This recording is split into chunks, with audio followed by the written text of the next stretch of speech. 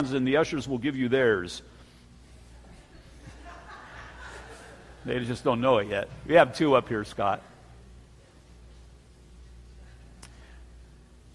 Hebrews chapter 11. I'm going to start reading from verse 1, and we'll go to verse 6. Hey, we have visitors from Oklahoma today. Welcome.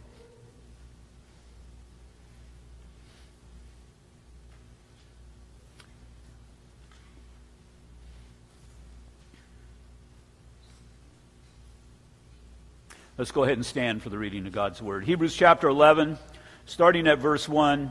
Now faith is the substance of things hoped for, the evidence of things not seen. For by it elders obtained a good testimony.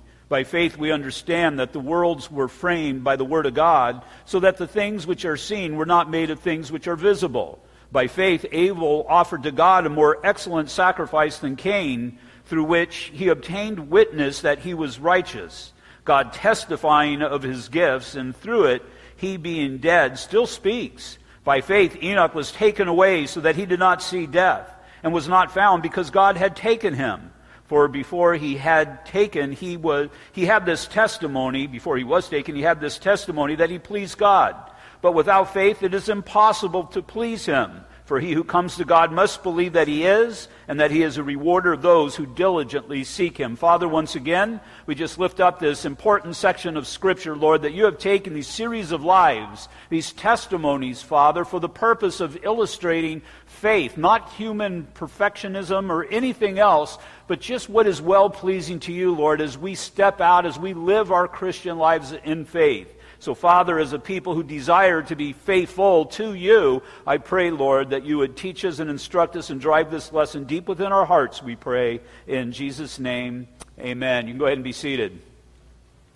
So we have been examining the illustrations of this chapter of men and women who have held fast to their faith. And as I've said before every service, what are you doing? Are you holding fast to faith, or are you slipping away? Because every single person here is either holding fast to their faith and growing in the knowledge of Jesus Christ and doing these things, or you're slipping away. And remember, if you're just simply staying static, that's a backslide as well. We are to reach forward to the higher calling in Christ Jesus. And what we've seen in verses 1 through 3 is that saving faith, it's the foundation of what we are convinced to be true.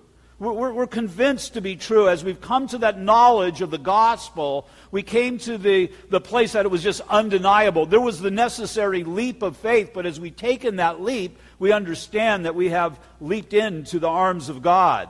And then walking in faith, living a life in faith, is the proof of what is yet not seen. As I seen born-again believers who continue to live their lives in faith in God, I see the reality of God. And again, that's the purpose for chapter 11 here. But it should be the same thing that you see as you look in the mirror, as you examine your life, as you are inspired in the lives of somebody else, whoever it may be, that you're seeing their trust in the Lord and how they continue to move forward even in the face of opposition. And then we saw in verse 2, faith is the witness that we have throughout all of the ages. And then we looked at verse 4 last week, and we saw this man Abel. Went back as far as Abel because Adam and Eve did not need to walk by faith. They walked by sight. They had fellowship with God. But Abel and how he offered a better sacrifice. And we saw through faith, his worship of the Lord was accounted as righteous in the sight of God.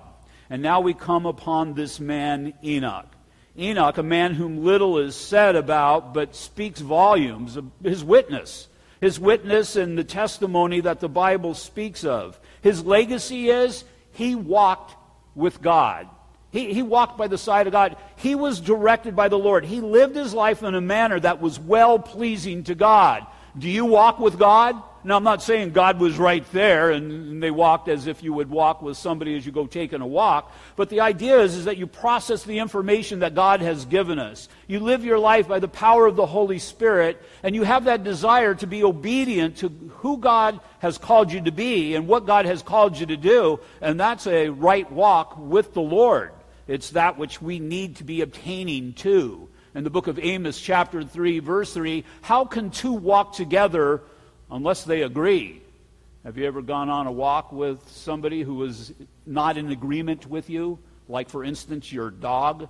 You're walking your dog, and your dog wants to go that way, and you want to go that way, and it just seems to be a big tug of war. Well, you would be the dog in this example in your walk with the Lord. And how many times are you pushing against the direction that the Lord has set for you? How many times have you gone in the wrong direction? I know my dog, as I'm walking him, a lot of times he'll see a cat or whatever, and he'll want to run across the street. He doesn't look both ways. They never do. But in order to keep him safe, I have him on a leash. I have him on a leash to protect him. Now, I did take a dog to dog training once, and you teach him how to walk on a leash, then you teach him how to walk off leash. And so at first, just going crazy. But after a while, you get him good on the leash, and then you take him off leash, and you train him off leash, and then he walks well. He walks well because he walks by your side. And again, it's the same thing God does. We're kind of wild out there in the beginning, but God teaches us and trains us, and we should be at that place in our Christian walk that we're walking in obedience to the Lord. So Enoch was a man who was on the same page with God. Go ahead and turn your Bibles over to Genesis chapter 5.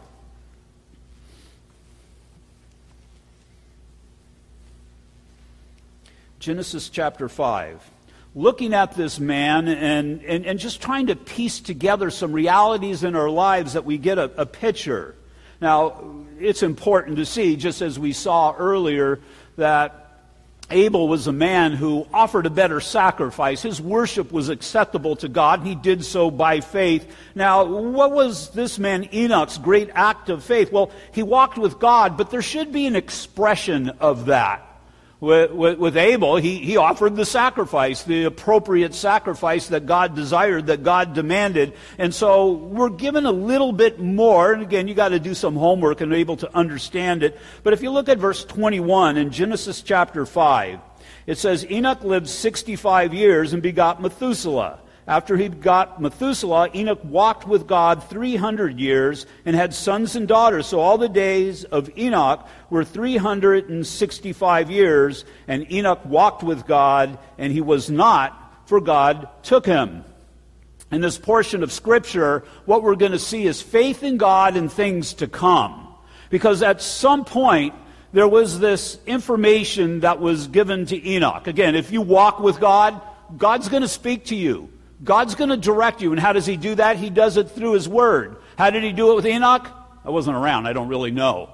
But somewhere along the line, Enoch got it. Enoch got it?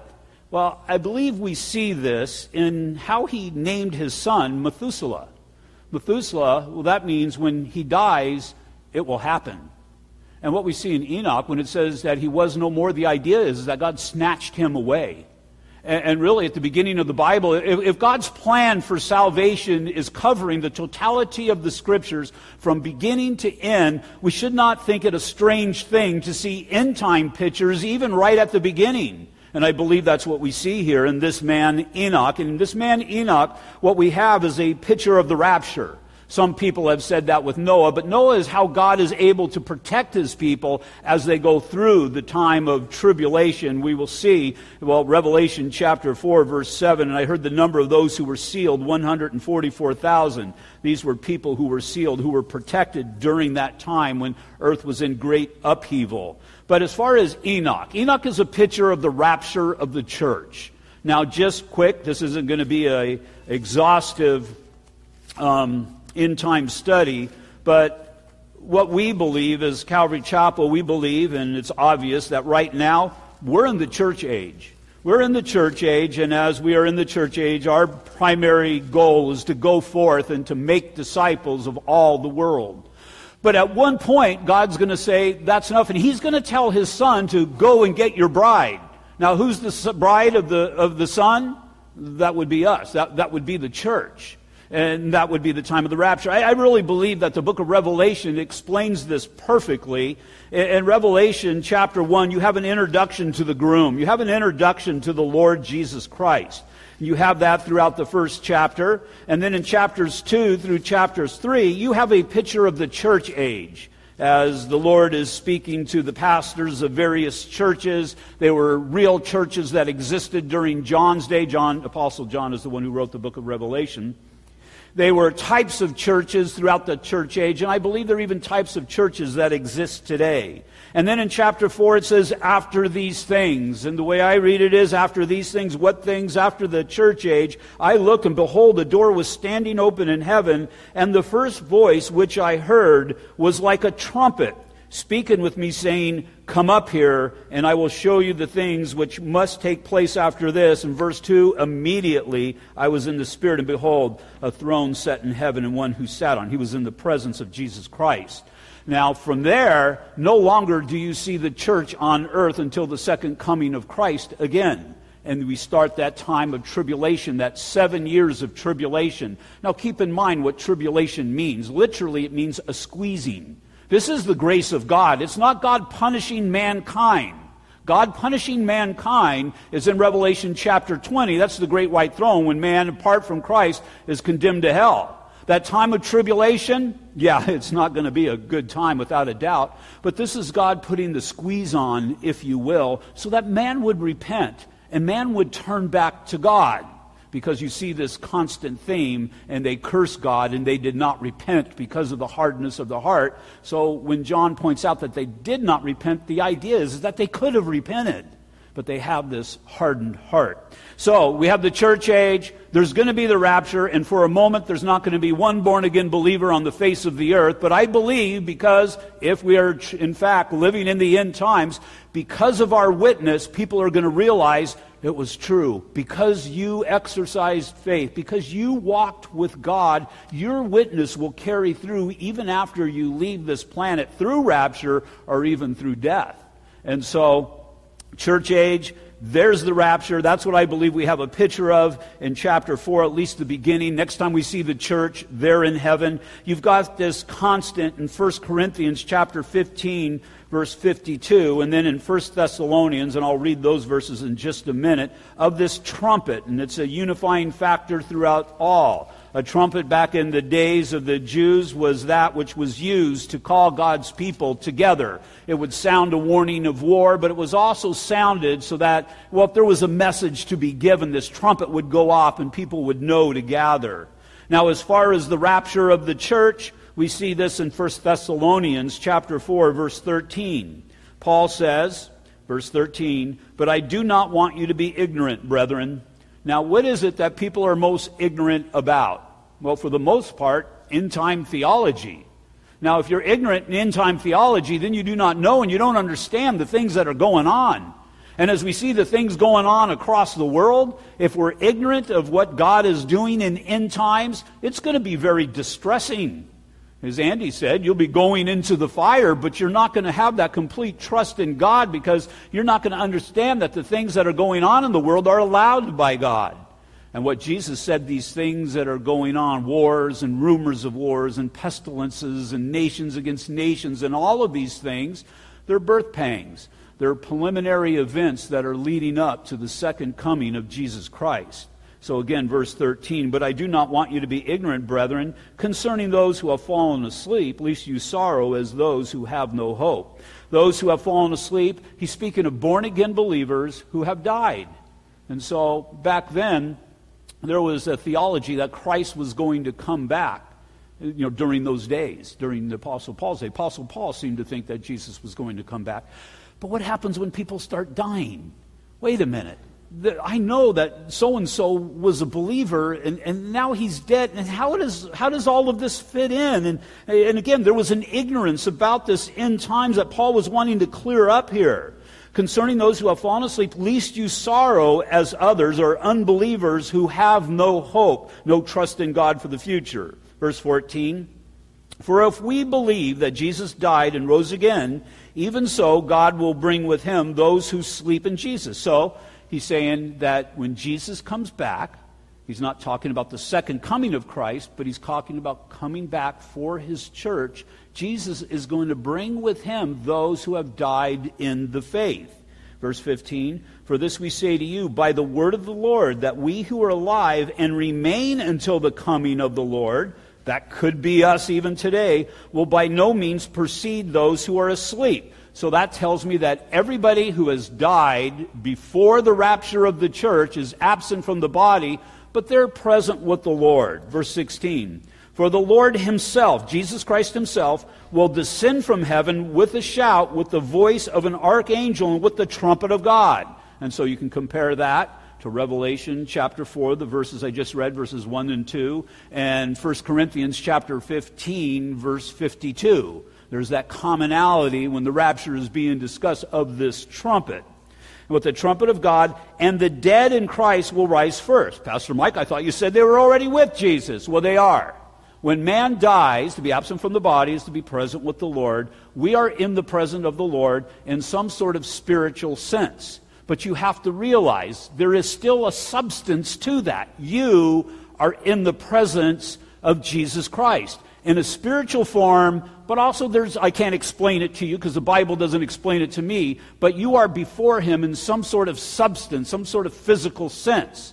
But then there's going to come that time, this is the day of the rapture, that those who are coming with Christ will first be reunited with their physical bodies. Now, their physical bodies are going to be altered. For one, if it has decayed or if it has been burned or whatever, God, who created everything from nothing, is certainly able to gather all the molecules and stick them back together. But they will be reunited with their physical bodies, but also it'll be a physical body that's able to be in the presence of God. You can't be in the presence of God right now because sin has defiled you. God looks at you just as if you have never sinned, but nonetheless, this body is corrupt. And so what happens? You need that new body. So the very first time at the rapture, what's going to happen? The dead in Christ will rise first. Those who are with Jesus Christ will receive that physical body. And so it says, verse 17, then we who are alive, again, Paul thought he would be alive during that time, then we who are alive and remain shall be caught up together. And there's that term that you can compare back with Enoch. Enoch walked with God, he was no more, because God caught him up. God took him, God snatched him away. So when's the rapture going to happen? I don't know when it's going to happen, but we're certainly told how it's going to happen. Then we who are alive and remain shall be caught up together with them in the clouds to meet the Lord in the air, and thus we shall always be with the Lord. Therefore, comfort one another with these words. And so you have a loved one that has gone on, and if they're in the Lord, that means they're with the Lord. There's a comfort. I've seen it. I've been in the hospital when people have died. People in Christ have died. And I've seen the beauty of the family that has been there and understanding that they're passing away from their presence. And I've seen the hurt. But I've also seen the reality of the knowledge that they're going to be in the presence of Jesus Christ. We mourn, but we do not mourn as those who have no hope. And I've done the funerals of the born-again believer, and they've been beautiful things because of the great hope that we have in Jesus Christ. I've also done the funeral of the unbeliever as well. And I have seen the ugliness of a people who have no hope. And I've seen the despair. And I've seen the hurt. And again, it's just a horrible thing. This is not the second coming of Christ because it says, verse 17, then we who are alive and remain shall be caught up together with them in the clouds to meet the Lord. And so the Lord is going to come from his church. The church is going to be reunited with him. It just simply says in the clouds. And then that is going to start either at that point or in a future point, the 7 years of tribulation. After the 7 years of tribulation is the second coming of Christ. We will be with him. This is Revelation chapter 19. When he comes, and he's going to exercise victory over all unbelievers in this world. And then again, we're not going to get into the details, but just to give you the timeline, that's going to start the millennial rule age where Satan is bound and man's going to live in a time of peace and prosperity for 1,000 years. At the end of that, Satan is going to be released. He's going to deceive the nations once more. Christ is going to achieve a great victory. We're in Revelation chapter 20 now, and then it's going to come that time when judgment is going to come. Chapter 21, there's going to be a new heaven and a new earth, and we are forever going to be with him. So, that's the picture of Enoch. This man who very little is written about, but in actuality, his testimony, because he lived by faith, it speaks volumes. And so God must have told him of that flood to come, because he named his son Methuselah. This man who lived well, this man who lived longer than anybody else had ever lived, 969 years. I don't know if I want to live that long, but nonetheless, he did. So we have Enoch. He lived to an age of 365 years. Now, it's one thing to say that a man walked with God when it's easy, but it's quite another to say that he walked with God in the difficult days. That's where we're tried. That's where we're tested. I remember I was on staff with a man who I respected. We were doing this little job in the kitchen, or he was, and he asked me if I could help him in the kitchen at a church that I was on staff with. And so, sure, and he says, we're going to have to lift this. Okay, I grabbed it, and I lifted it, and I pinched the tips of his fingers off. Just, the little skin right at the tips of his fingers. That hurts a whole lot. I mean, I maybe have had one, but I pinched the skin off 3 of his fingers. And I was just thinking, we're going to see what kind of Christian this man is. He said, ouch, but that's all he said. And he maintained his witness, and I was impressed because that was very painful. And so what you need to consider is, how are you when you're pained? How are you when the hard times come, when the difficult days come? And I'm talking the death of a loved one all the way through to the common everyday things of life. Are you keeping your eyes upon the Lord? Are you staying steadfast? Well, we have Enoch. He walked with God when it was real difficult to walk with God. I brought you all over the place. I don't know where you're at in the Scriptures, but go ahead and turn to Genesis chapter 4. Because again, we see a time when man was becoming very evil, and we see this evil personified in a man named Lamech. Chapter 4, verse 19 of the book of Genesis. It says, then Lamech, and more than likely, most scholars believe that Lamech was a contemporary of Enoch. Verse 19, then Lamech took for himself 2 wives. The name of one was Adah, and the name of the second was Zillah. And Adah bore Jabal. He was the father of those who dwell in tents and have livestock. His brother's name was Jubal. He was the father of all those who play the harp and flute. As for Zillah, she bore Tubal-Cain, an instructor of every craftsman in bronze and iron, and the sister of Tubal-Cain was Naamah. Then Lamech said to his wife, Adah and Zillah, hear my voice. Wives of Lamech, listen to my speech, for I have killed the man for wounding me, even a young man for hurting me. If Cain shall be avenged 7-fold, then Lamech 77-fold. What we see is just, once again, clues of the man, of the personality of this man, but you need to direct it from what we see in Genesis chapter 6, and I'll allude to that in just a little bit. And this is just the things this is the direction that society was going at the time. In Lamech, we see some things here in the scriptures I just read that are contrary to God and what God's desires are. And really what you have is, you see this prideful man, they're making the best of a situation that they possibly can, but unfortunately they're doing it apart from God. And so what we see here is civilization's attempt to dilute the effects of God's curse. Other forms of occupation were formed other than the tilling of the ground. The nomadic life was preferred. Cattle raising was inaugurated. They were eating meat when God had yet to command them to do so. Metal working and tools were developed to ease the toil of the curse. Musical instruments were devised to mitigate the sorrow. Polygamy was introduced. It's the first time we see that. Possibly metallic weapons were invented during this time. Poetry came about, but it was boasting of man's self-sufficiency and independency from God. Lamech is a perfect example of a man of the world. He married for beauty. Adah means ornament, and Zillah means shade, probably means comfort. He believed himself to be a very powerful man. We saw this in his poem in verse 23, which, by the way, is the very first recorded poem in the Bible. Poems within themselves are not bad, but this was a poem that he wrote to glorify himself. It may have been a threat to his wives, but nonetheless, this is a man, somebody apparently either did him wrong, wounded him, and he paid him back in spades. And so you see this man, a vengeful man. And then how he says at the end, if God could watch over Cain, I can watch over myself even better than God could. Lamech is a picture of a man who did not walk with God.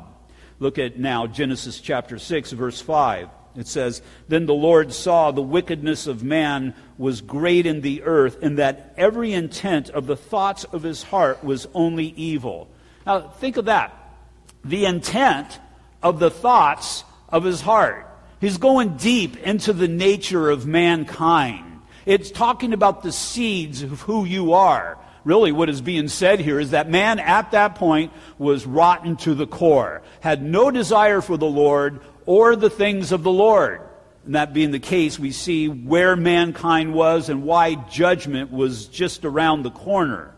But what we're focusing on here today, we're looking at Enoch.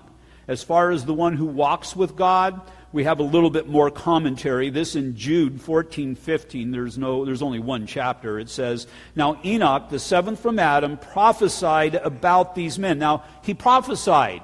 So prophesied is speaking God's word. Now, we don't have in Genesis where he did that, but since Jude is inspired by the Holy Spirit, this man was a witness for God. Now Enoch, the seventh from Adam, prophesied about these men also, saying, "Behold," check it out, "the Lord comes with 10,000s of his saints." Doesn't that sound like the rapture? So God is giving him insight to what he's doing. He's speaking of things future. Verse 15, "To execute judgment on all, to convict all who are ungodly among them of all their ungodly deeds which they have committed in an ungodly way, and all of the harsh things which ungodly sinners have spoken against him." Well, we just saw an example of that in Lamech. And so just as during Enoch's day, society, they were rotten to the core. That just means the decisions and their thoughts were all based upon depravity of mankind. That looks a lot like what we experience today. I mean, look at all the depravity that we experience today. Look at all of it was kind of interesting in the fires that we had in Northern California. One of the biggest issues or problems that came about, our state has gloriously determined to legalize marijuana. That apparently is just something we really need to happen. Where are all the pot farms at? They're up north. A lot of them burnt up. Not only did he destroy a lot of the pot that was out in the field, he also destroyed a lot of the pot that was in the barns. That's why those people are so happy right now. They're still suffering the after effects of it. But the problem with it is, and again, you just see, proclaiming to be wise, they've become fools. Marijuana is still illegal federally. Because it's illegal federally, these marijuana farms, they can't insure themselves. So this is just a flat-out loss. And this is just another little thing that God is knocking on the hearts of man. And you say, well, Pastor Mike, it was just a fire and all of that. It's all happens by the hand of God. All things work together for his good. And just these little things, I need to see the hand of God in them. And I need to understand that God is always working towards bigger things. And as long as I know that God is still at work, we have a confidence and we will always have a hope and he will always be at work. So again, at the age of 65, God had spoken to this man's heart, Enoch's heart. He prophesied of what was to come to the future, and it seems like he cemented this through the naming of his son, because if you go through and you do the math, when Methuselah died, that's when the flood came. So Enoch walked with God. I want to look at three things concerning a person who desires to walk with God. Enoch walked, or he lived his life according to God's will, according to God's way. The only way that you can walk with God is walking in obedience to God. His map for life was God's word. God spoke to him. Once again, I don't know how God spoke to him. The Bible doesn't say, but I do know how God speaks to me. And I do know how God speaks to you. It's through that little book that you have on your lap. And if you ever tell me, or if you ever say, or have you ever said, God's never spoken to me. Well, have you stuck your nose in the book on your lap? Are you into the Word of God? Are you looking at the Word of God? I write devotions every day based upon the one-year Bible, and I make a list of probably about 2 weeks, and I just go through and I check off the list as I write the devotions, and I came to November 3rd. And November 3rd in the Bible, that's my birthday of reading through the Bible every year. And I've done so every year, and I'm not bragging, this is just simply by the grace of God, because there's times when I didn't feel like it, and I didn't even want to do it. But God just continues to enable me and to prod me in that direction. And I've been reading through the Bible every year since 2001. And it's very doable. It takes 15 minutes every morning. What are the priorities of your life? Are you able to give 15 minutes of your time to God every day? I mean, I know you can. Will you do it? I mean, look at the time that you give to, and you can fill in the blank, the things that, and we'll just even consider them to be benign. But if you're going to walk with God, you must hear from God. Proverbs 3:5 says, trust in the Lord with all of your heart and lean not on your own understanding. I'll add to that, nor the understanding of others. Psalm 119, verse 105, your word is a lamp to my feet and a light to my path. So effectively, to walk with somebody, I've got to be on the same path. The Bible, it puts us on God's path. I got to be on the same pace. And to walk at God's pace, I have to know God's will. And then we have to walk to the same place, to have the same destination. And I know the destination that God has for us based upon His Word. So we accomplish this. Well, Galatians chapter 5, verse 25, if we live in the Spirit, let us also walk in the Spirit. It's all about what God does. Now, I'm going to turn over, this won't be on the board because I just added it, because this is a devotion that I did with the teachers before service today. They're in the book of Exodus, and they're learning about Moses. Your kids are learning about Moses today. And what was happening during that time? Well, God was introducing Himself first at the beginning of the book of Exodus to Moses, because He wanted Moses to walk with Him so that he would be able to be used by Him. And then what He wanted, through that the children of Israel would walk with Him out of Egypt, across the wilderness, and into the promised land. But again, mankind, they don't know God real well. They don't understand Him real well. They know of His existence, and so God is going through and introducing Himself.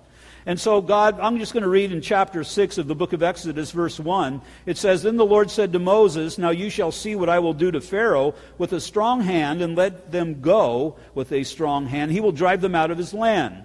And God spoke to Moses and said to him, I am the Lord. I appeared to Abraham, to Isaac, and to Jacob as God Almighty, but by my name, Lord, or Yahweh, that's what we see in Exodus chapter 3, I was not known to them. I have also established my covenant with them to give them the land of Canaan, the land of their pilgrimage in which they were strangers. And I have also heard the groanings of the children of Israel, whom the Egyptians keep in bondage. And I have remembered my covenant. Therefore, and that's a huge word here, because of everything I just read, everything that God just said. Now, that also includes what God said to Moses, that He wants to use Moses. He's not saying that Moses is going to have to be the one that delivers them. When God calls you, when God speaks to you, it's not necessarily you that has to do the work. You have to put forth the effort. There's no doubt about that. But if God wants a kid in the second grader taught, and you stand up and you say, here am I, use me, God uses you, but God works through you into the hearts of that child. God works through me into this congregation. God will work through you into your home, into whoever He has out there. Why? Because it's all about a work that God does. And so in verse 6 here, this has got this huge word, therefore.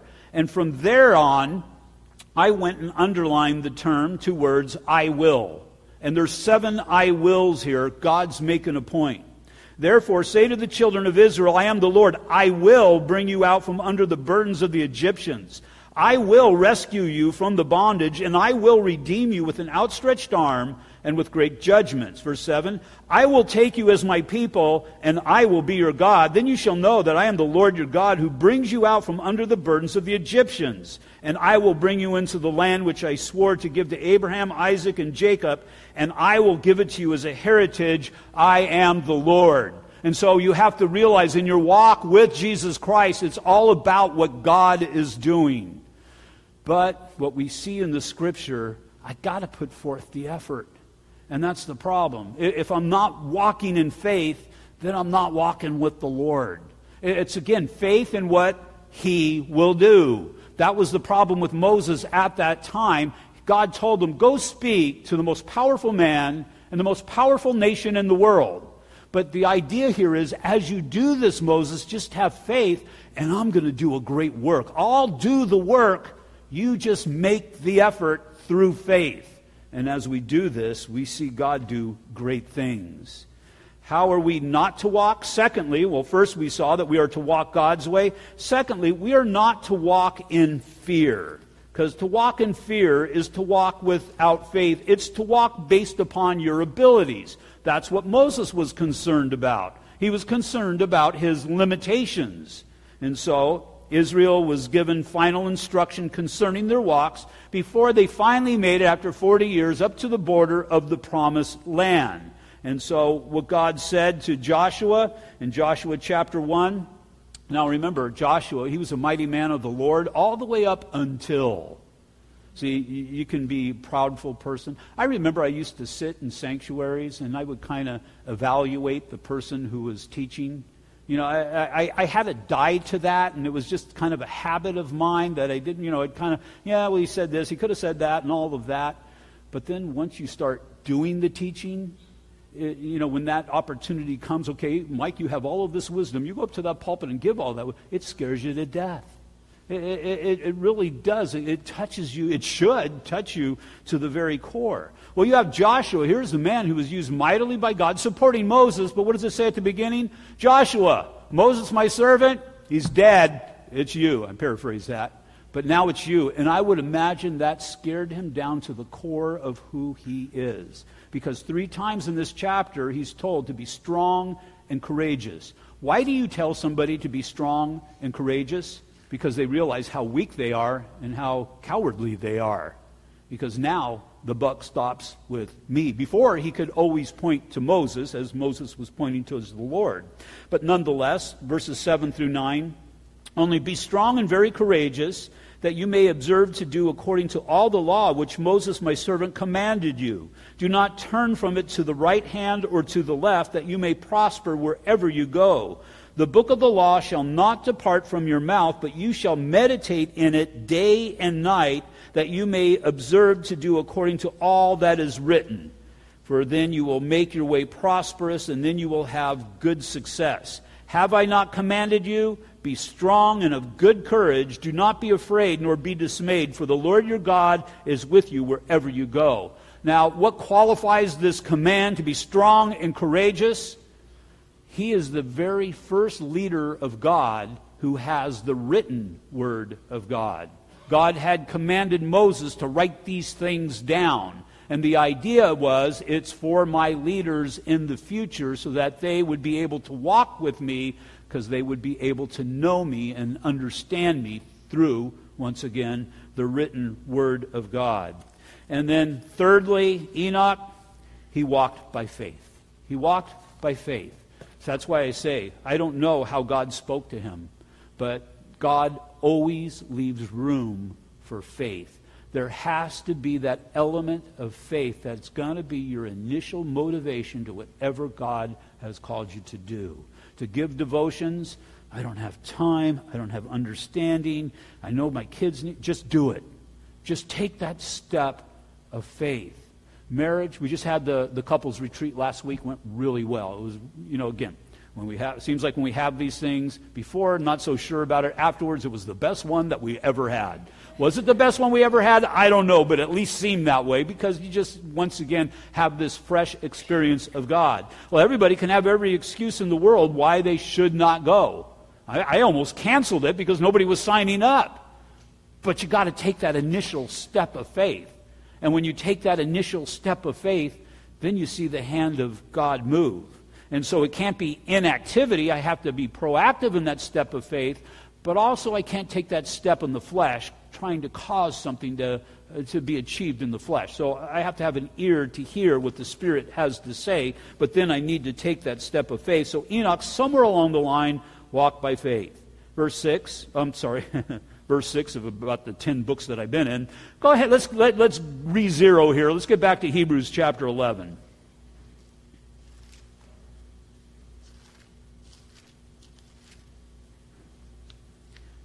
Verse 6. Want to be well-pleasing to God? Notice what it says here. But without faith, it's impossible. Without faith, you just simply can't do it, no matter who you are, no matter how powerful you are. Without faith, it is impossible to please Him. Without faith, it is impossible to be pleasing to God. For he who comes to God must believe that He is, and that He is a rewarder of those who diligently seek Him. It takes tremendous faith to walk with God for a lifetime. The average age of mankind, last I checked, it was 78 years. Enoch walked with God for 365 years. In Matthew chapter 10, verse 22, it says, "And you will be hated by all for my name's sake, but he who endures to the end will be saved." Now, I wonder what would happen to Enoch if he was walking in faith for 364 years. But no, it's all God says, just have faith in me. By grace you have been saved through faith. Not of works, not of yourself, but to have that faith. And how are we maintained? We're not maintained by works in our Christian lives. It's just always by faith. And to continue to move forward in faith. A righteous walk without faith is impossible. What is faith that pleases God? First, believe that God exists. And really what I'm talking about here is the basis of faith. I kind of looked at this last week. I can have faith in that chair, but it's not going to do me any good unless I want to rest for a little bit. But other than that, spiritually speaking, doesn't do a thing for me. What is it, or who is it that you have faith in? Do you have faith in yourself or your abilities? Well, guess what? One day you're going to die. And at the point of death, not going to be able to do anything for you. Or somebody else, at some point, they're going to die. They can't do anything for themselves. They can't do anything for you. What is the focus of your faith? The focus of our faith has to be in the living God. Living God as God has revealed Himself to us through His Word. It's essential. So you have to believe that God exists. Moses, he came to this realization of the living God. The people came to a realization of the living God, and we saw something great happen. But secondly, that He is a rewarder of those who believe. I have to believe and understand that as I exhibit faith, God is going to respond to that. Now, a lot of churches or whatever have taken this to ridiculous proportions. Just because I have faith that I've got $1 million in my wallet, I've got $2. And I can keep exhibiting faith in God that He's going to multiply this, but I don't see that in His Word. He hasn't said to me that He's planning on doing that. And so you see, people just try to manipulate the hand of God through what they say is faith, but that just leads people down the wrong direction. We need to have faith in God and what God has told. That's the key, and what God has spoken, who God is and what God's plan is. Generally speaking, what's God's plan? To go forth and to make disciples. As I desire to be used in that, I exhibit faith in that, and that God is going to use me. In Ephesians chapter 3, verses 19 through 21, to know the love of Christ, which passes knowledge, that you may be filled with all the fullness of God. Now to Him who is able to do exceedingly abundantly above all that we ask or think, according to the power that works in us, to Him be the glory in the church by Christ Jesus to all generations forever and ever. Amen. He's able to do exceedingly abundantly above all that we ask or think. And so what we're told back here in Hebrews is just to exhibit faith in such a God who is able to do that which is off the charts. And as I'm exhibiting faith, as I'm moving, God's going to train me and God's going to grow me. You may never, do what we consider to be big, but a lot of times what we consider to be big in this life is little in the kingdom of heaven. A lot of times what we consider to be little in this life is great in the kingdom of heaven. It's that which we need to embrace and just be content and happy, just moving forward in what I know God has called me to do. So are you walking with God? Examining your life. Are you walking with God, or are you running ahead? I know people that have ran ahead. They're shooting stars. They're there, they're all excited, and they take off and they leave God behind, and sooner or later, you don't see Him anymore. And then there's others who are lagging behind, spiritual sluggards. There are those who supposedly make a profession of faith, but you never really see them anymore. They've kind of lagged behind, and, well, the devil, they use that example of the roaring lion. Remember Marvin Mutual of Omaha's Wild Kingdom? Now, I did learn something from that. What do the lions feed upon? They feed upon the elderly and the weak that are separated from the pack. And I've noticed the devil pretty much does the same thing. Those who have been separated from the pack are easy prey for the roaring lion that is the devil. Or matching God's stride by stride. Just being in God's Word, seeing the direction of the Lord, and taking that direction for His glory.